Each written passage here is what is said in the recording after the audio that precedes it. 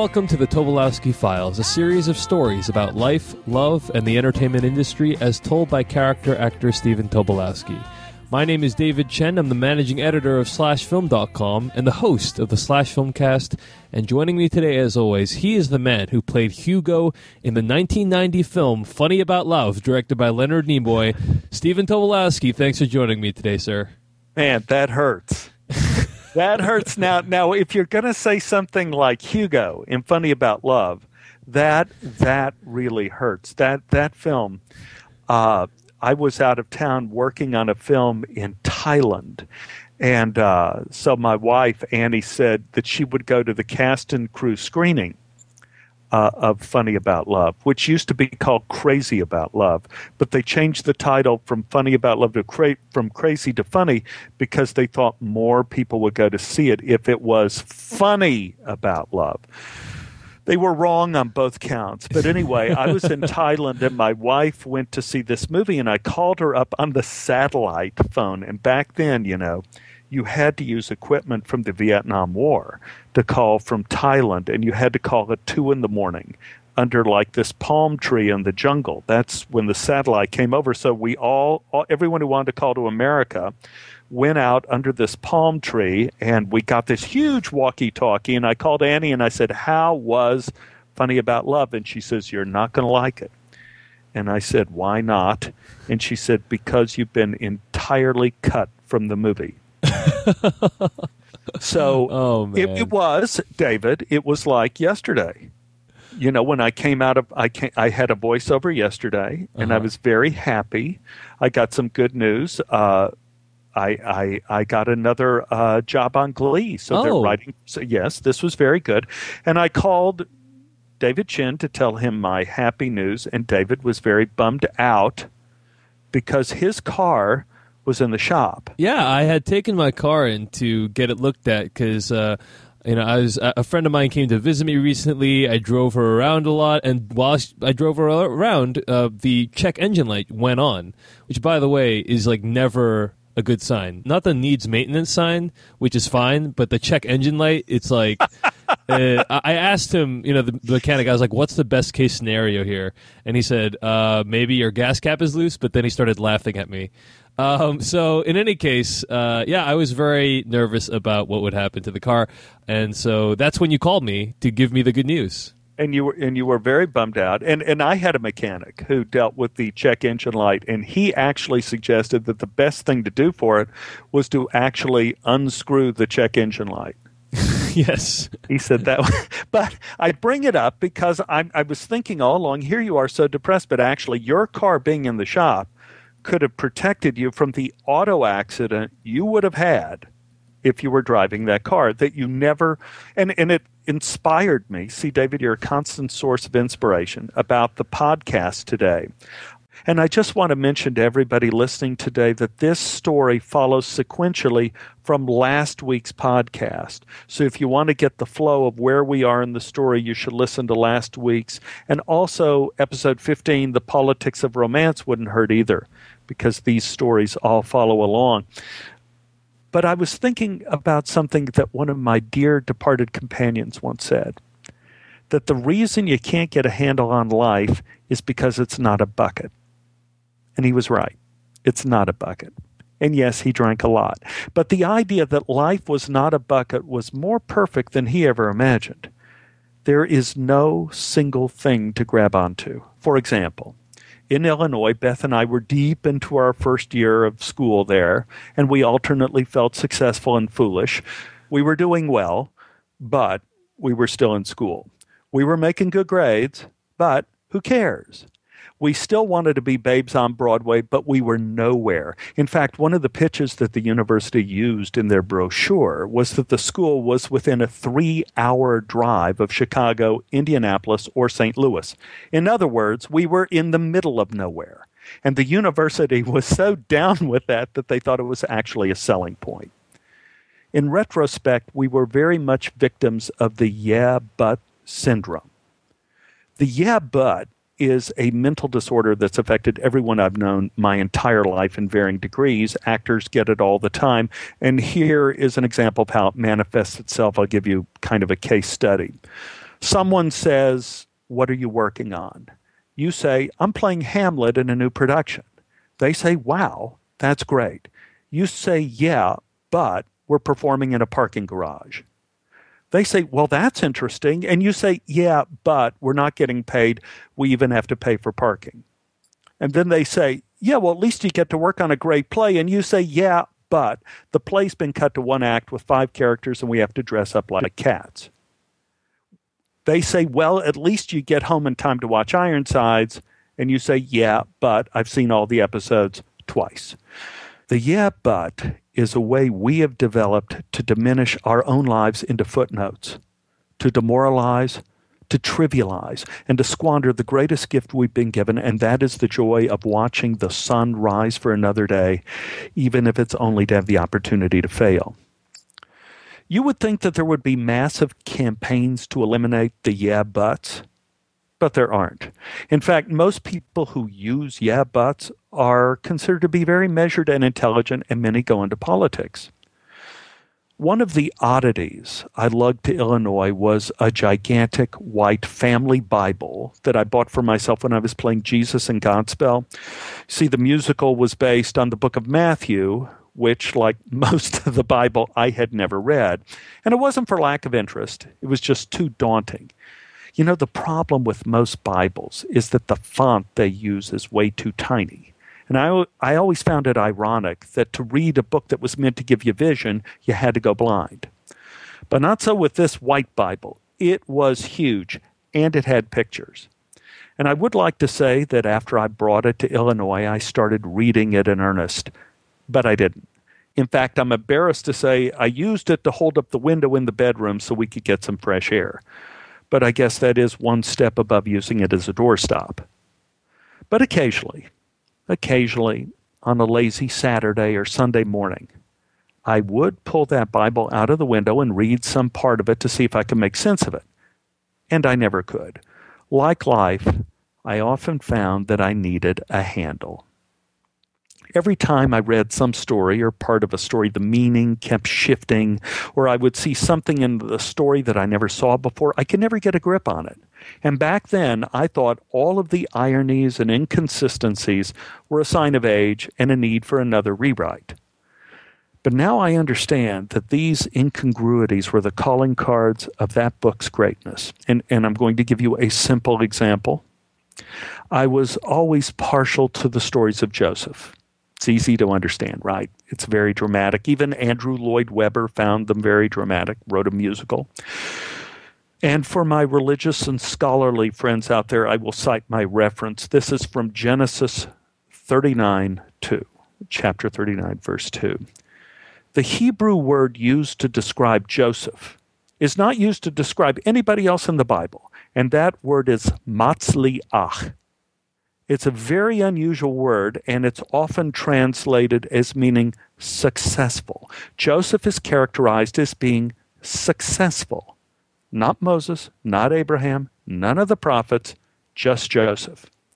So here is a guy, Joseph, who was spoiled by his father, who always tattled on his brothers. He was beaten up by them, almost murdered, sold into slavery, ended up in an Egyptian prison, and forgotten by those who promised to help him.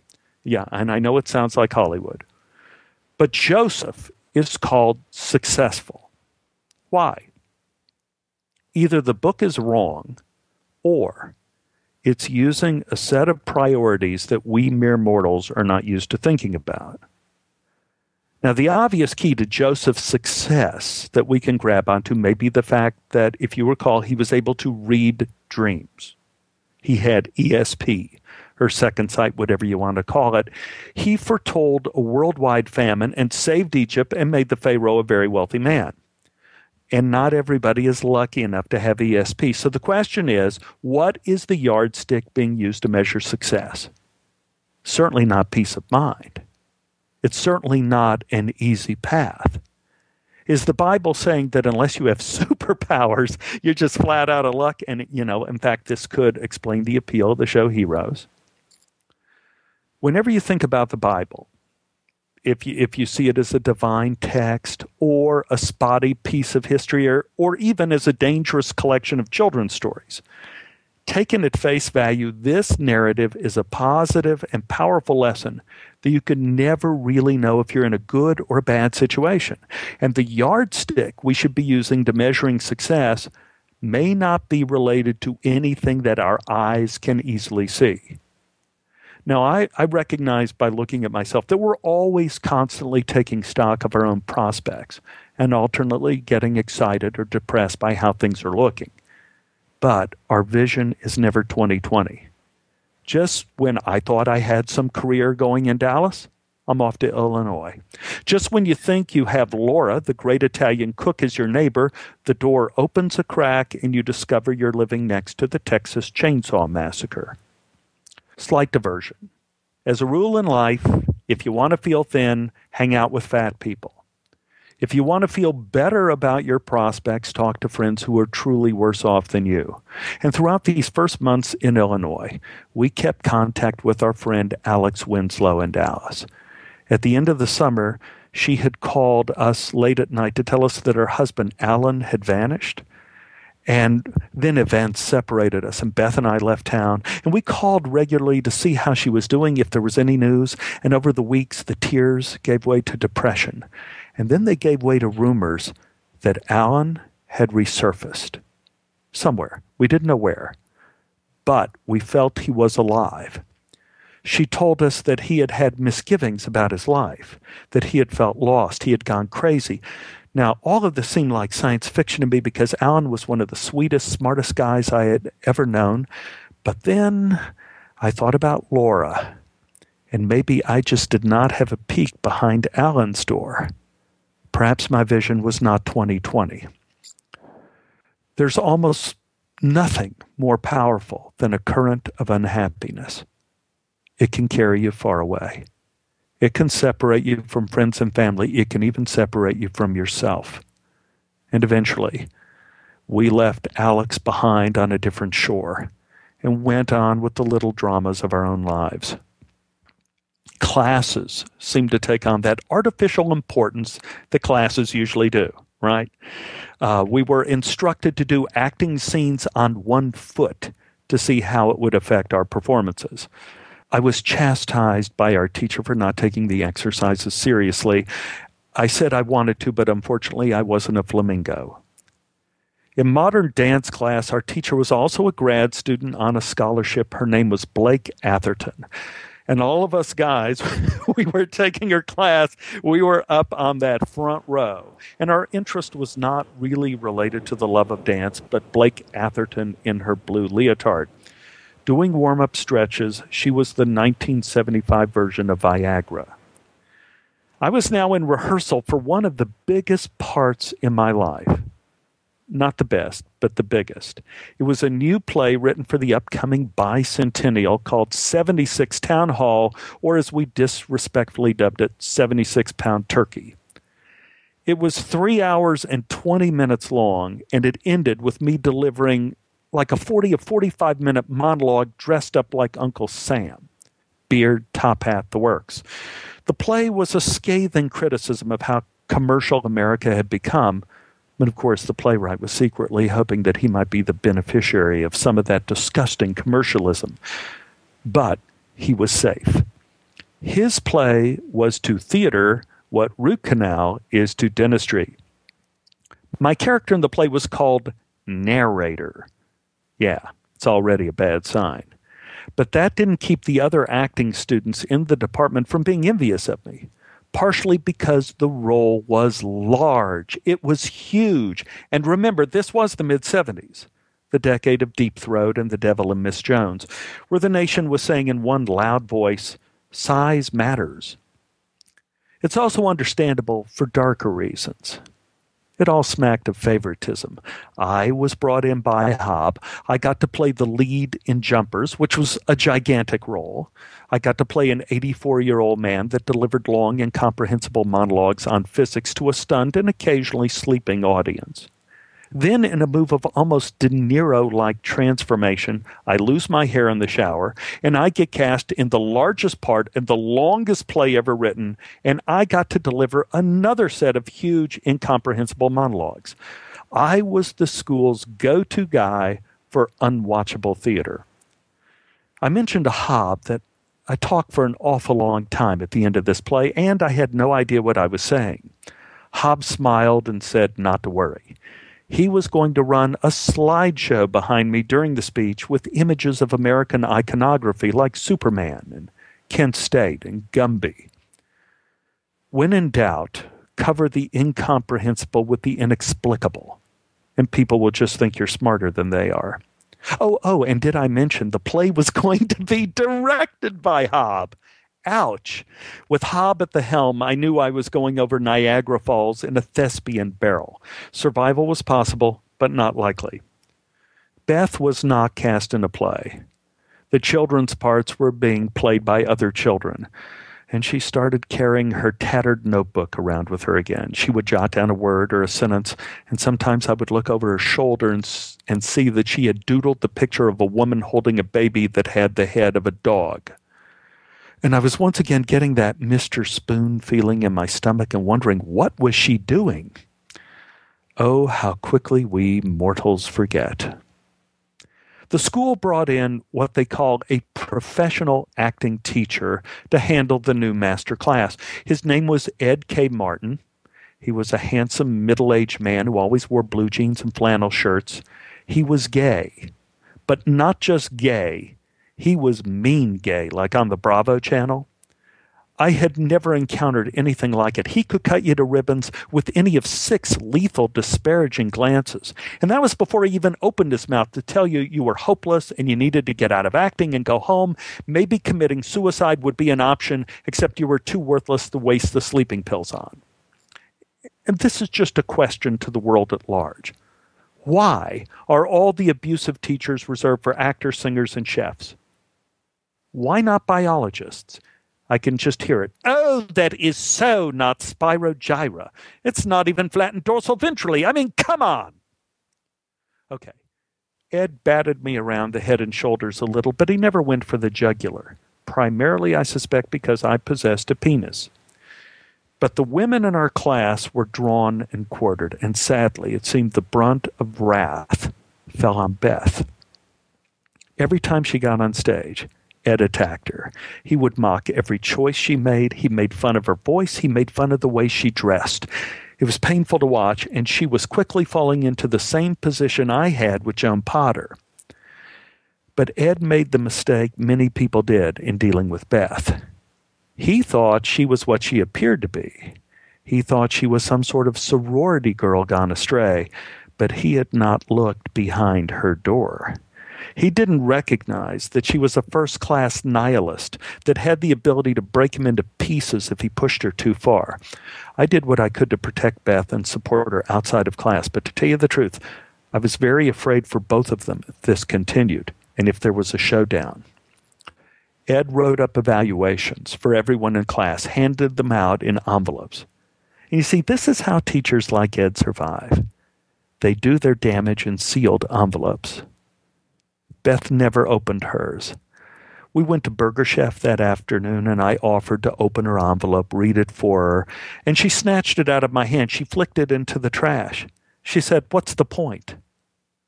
The next class, she had to perform her final scene. It was something from a play that's not done anymore, The Days and Nights of B.B. Finstermaker. Beth was brilliant. She was passionate, she was tough, she was funny in a very offhanded way, and the class was silent, but I was screaming inside, "That a girl, that's my girl, you show 'em." And Ed sat there in silence. The class waited for his slights and his condescension, and they waited. The slights didn't come. Ed, who was so fast on the trigger to shoot down a dream, just kept sitting there and said nothing. And the tension built in the room, and finally he said, "Why have you done this?" And Beth said, "Excuse me?" Ed said, "Why have you done this now? Why at the end of session? Your work was flawless. It was beautiful. If I was doing this production today, I would cast you in a second. Why did you wait till now to show me you could act?" Beth gave Ed one of her looks that I would refuse to translate, but if I was forced to, was kind of in the area of "because you are such a fuck," something like that. Ed was silent again. He regained his composure. Choosing his words very carefully, he said, "I want to apologize for what I wrote in your evaluation. I was wrong, and I'm sorry if it hurt you." Beth, who had been staring at Ed the entire time without changing her gaze, said very evenly, "Oh, Ed, I never read that. I threw it in the trash at the Burger Chef." Ed again took a breath, and then he raised his arms to the ceiling and yelled, "Bravo! Bravo to you! Ladies and gentlemen, this is the real actress. To act, you must be strong. To act, you must have autonomy. Beth, I salute you." And I salute Ed K. Martin. In that small classroom of a dozen students, he put truth before pride. And that takes a special sort of person. And on a side note, it made the entire day so much more pleasant.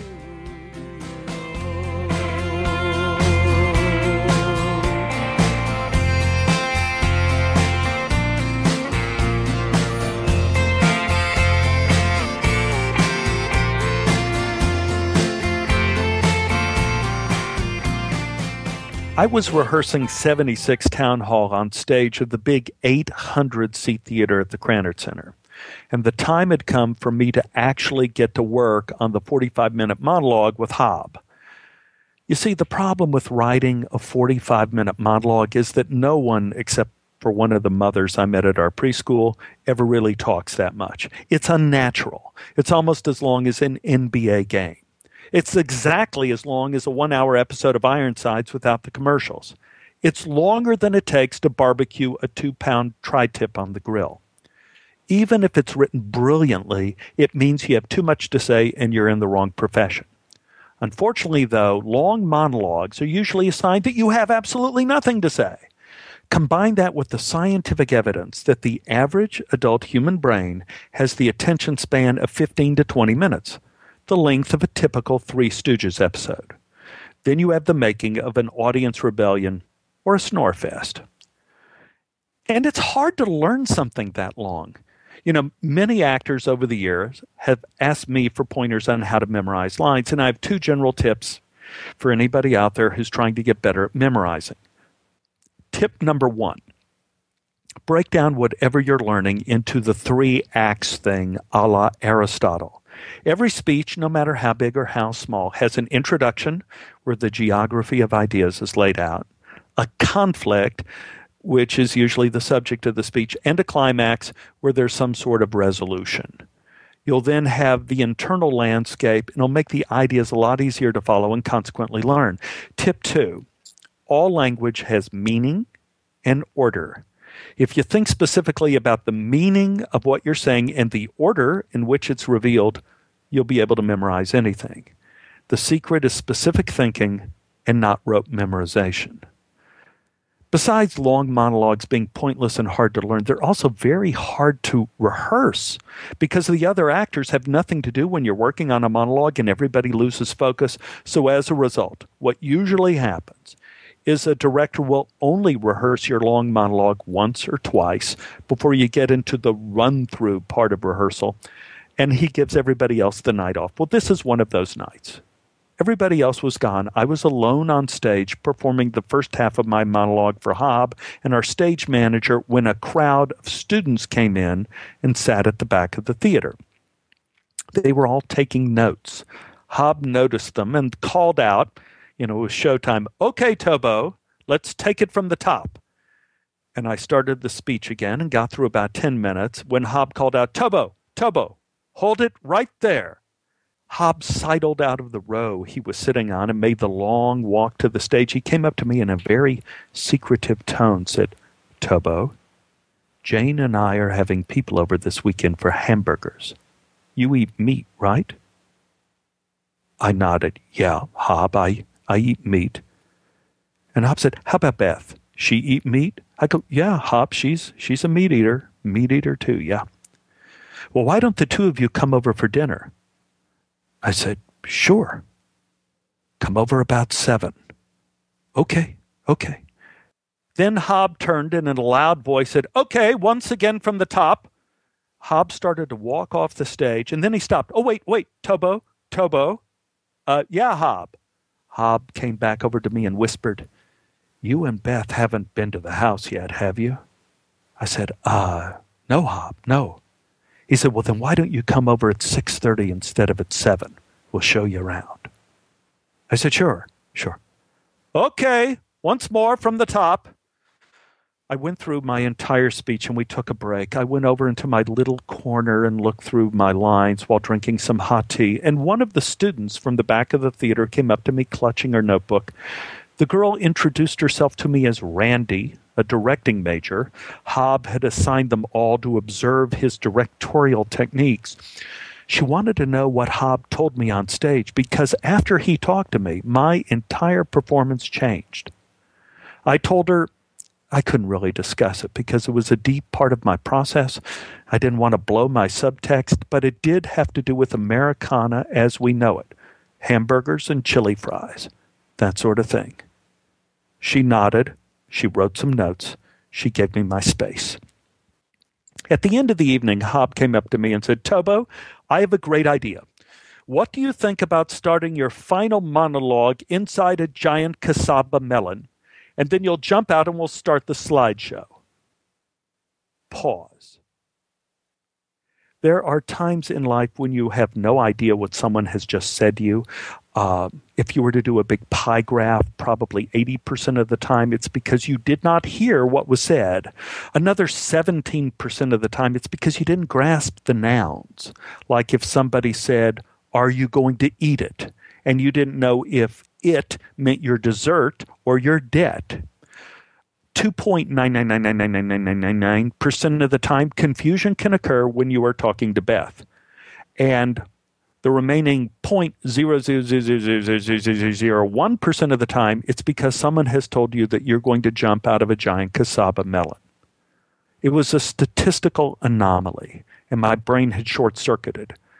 I said, "Yeah, but I'm already dressed up like Uncle Sam. Aren't we mixing metaphors?" He said, "Even better." I said, "Yeah, but how will people hear the beginning of the speech if I'm inside a cassava melon?" Hob said, "You'll be mic'd." I go, "Yeah, but we just staged my speech running all over the place. What will happen to the mic cord?" He said, "We'll get somebody on the crew to wrangle that cord." I go, "Yeah, but should Beth and I bring anything for Jane for dinner?" No, said Hob. "Just bring yourselves." So they built a giant cassava melon, and they mounted it on train tracks. The front of it was covered with painted paper. Backstage, I would have dressers getting me into my Uncle Sam suit. I needed help because they discovered there wasn't enough time for me to properly change costumes, so we had to go for speed, and they remade the suit so it's held together with Velcro. I would start the speech off stage on one of those lavalier microphones while finishing the costume change. Then I would get into position inside of the melon. At the appropriate time, the melon would be rolled out on stage. I would jump through the paper like a football team making their appearance in a bowl game. Voila, Uncle Sam, hold for applause. Okay, that was the theory. Of course, we never really got to practice it completely because the Uncle Sam costume wasn't finished. Oh, and they never had the paper put up for me to jump through in rehearsal. Oh, yeah, and they never had the microphone and the cord. Dressing room opening night. Hob was giving us a pep talk. He told us we were going to show this audience something they had never seen before.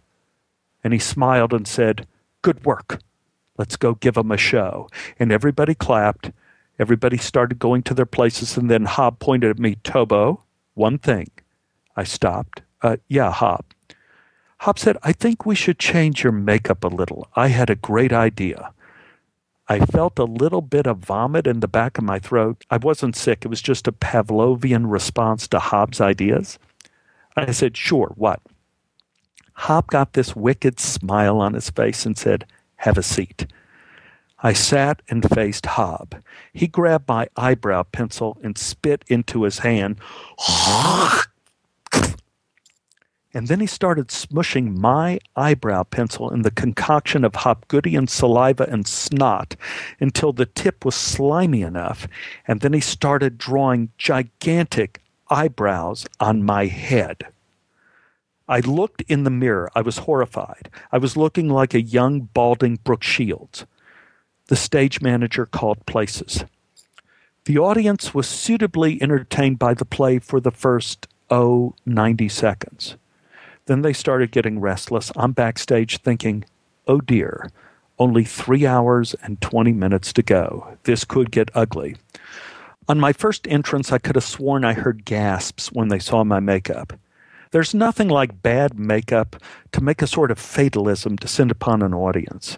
But just like life during wartime, they hardened themselves to the trials and privations they were forced to endure. They bore up bravely. Most of them stayed through intermission, which I consider one of the undocumented wonders of the modern world. As we were approaching the final monologue, I was rapidly throwing on my Uncle Sam outfit with the help of 2 costumers. The white beard was hung over my ears like glasses. The sound man attached the mic to my spangled vest. My cue approached. I started my speech off stage. As it continued, I climbed into the giant cassava melon. Right on cue, the melon was wheeled onto the stage where it received perplexing silence. The moment came to leap onto the stage through the front of the melon when the unexpected occurred. My mic wrangler, who happened to be one of my freshman students in my class, happened to be a smoker. No one told her she shouldn't light up in the melon, but she did. She turned from her duties to get a smoke just as the cue came for me to leap. I jumped through the paper at the front of the melon, but she was lighting up instead of feeding me more microphone cord. The net result was the near strangulation and garroting of Uncle Sam in midair. The cord stopped me in mid-flight, and I crashed down onto the stage. The audience gasped, but it didn't stop there. The stage had been rebuilt at a downward slant toward the audience, so I started to roll as if I wiped out on a slope at Whistler. On my way down toward the front row, I heard the Velcro on my costume separating. Rip, rip, rip, rip, rip, rip, rip. I stopped rolling just before landing in a patron's lap. I looked around to assess the damage. My Uncle Sam hat was up by the melon. My white beard was hanging from one ear. My vest had come undone. With my microphone, I stood up. My pants fell off. Then to top it all off, above my head, the slide started. Standing in my jockey shorts, with a dangling Uncle Sam beard, there was a sort of yin-yang quality to it. On the bad side, I had completely forgotten my entire speech, rendering this endless play literally without an end. On the good side, we finally got the audience's full attention. What many in the audience never realize is that while you feel you're anonymous there sitting in the dark, the actors on stage can actually see all of your faces lit up by the stage lights. And now I was seeing several hundred expressions frozen in horror and wonder, and some with amusement, as slides of Kent State, Monticello, and Mickey Mouse started changing above me. I finally got my wits together, and I yelled up to the control booth, "Hey! You could just turn off those slides. Yeah, just turn them off." They did. I gave the booth a thumbs up. "Thank you." I picked up my fallen mic. I blew on it. It was still on. So I started walking aimlessly around the stage in my underwear with huge painted eyebrows, speaking to the audience. I said, "Wow, that was something. And you know what? I have no idea what my last speech is. It's supposed to end this play, but here I am. Wow. I guess none of us knew we were going to see anything like this tonight. I sure didn't." The audience was still in shock. I continued. "Before the start of the play tonight, Dr. Hopgood, Hob, our director, gave us a pep talk and told us to go show them something they had never seen before. We have succeeded beyond our wildest dreams. When I woke up this morning, I had pancakes. I had no idea my day was going to end like this, and neither did you. And that's the great thing about theater. You just never know, do you? It's all about now. And here we are. For better or worse, this is what we've got tonight."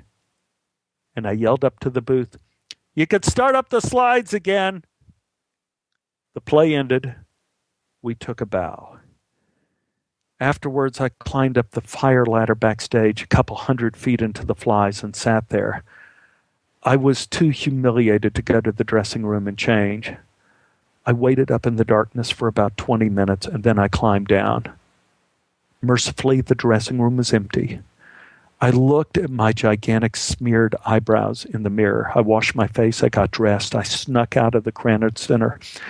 On my way down the steps, there were two audience members discussing the play. The conversation went something like this. "Man, what do you think of that play?" The other guy says, "I don't know. What do you think about the guy with the brows?" They just silently shook their heads. I got home and opened up a Rolling Rock or 3 and snuggled into bed, turned on the TV. It was the late weather report.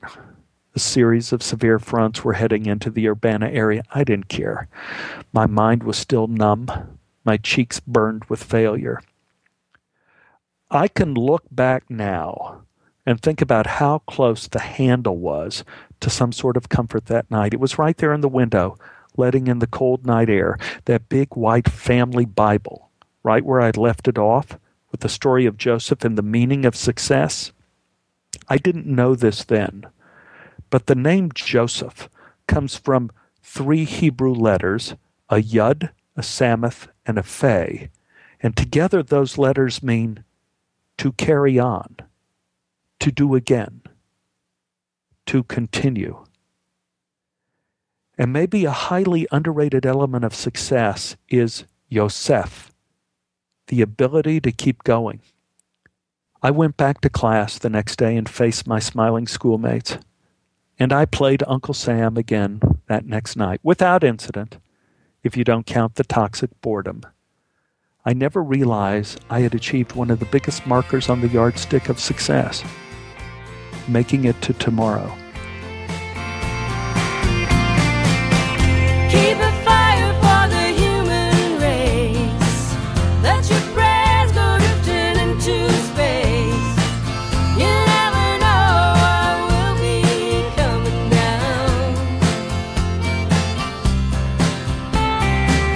Perhaps a better world is drawing near.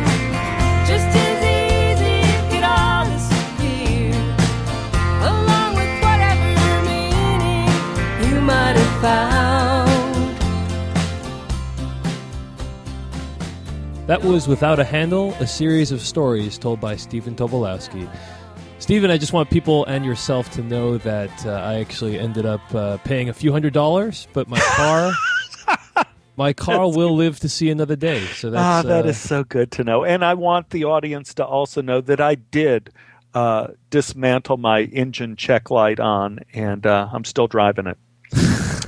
Yeah. Well played, sir. Well played. Well, Stephen, tell people how they can reach you this week if they'd like to. Couple great ways. You could send me an email to stephentobolowsky@gmail.com, and I will spell, because the spelling is so important in an email. It's STEPHENTOB as in boy, OLOWSKY @gmail.com. And also, David, I am on Twitter at twitter.com/Tobolowsky. Well said, sir. Well said. Thank you. Thank you very much. You can follow me on Twitter at twitter.com/DaveChensky, and you can also email me at /filmcast@gmail.com. We also want to give a big thanks to /film.com for hosting the Tobolowsky Files and making it possible. And that's going to take us to the end of this week's episode of the Tobolowsky Files. I also want to mention again the Tobolowsky testimonies, because people email in some pretty incredible stories and some pretty incredible reactions to the Tobolowsky Files. If you want to read some of those, go to tobolowsky.tumblr.com. That's tobolowsky.tumblr.com. And if you want to email them in, feel free to email Stephen at stephentobolowsky@gmail.com. So thanks so much for listening, guys. Tune in next week for another series of stories by Stephen Tobolowsky. We'll see you guys later. Bye-bye.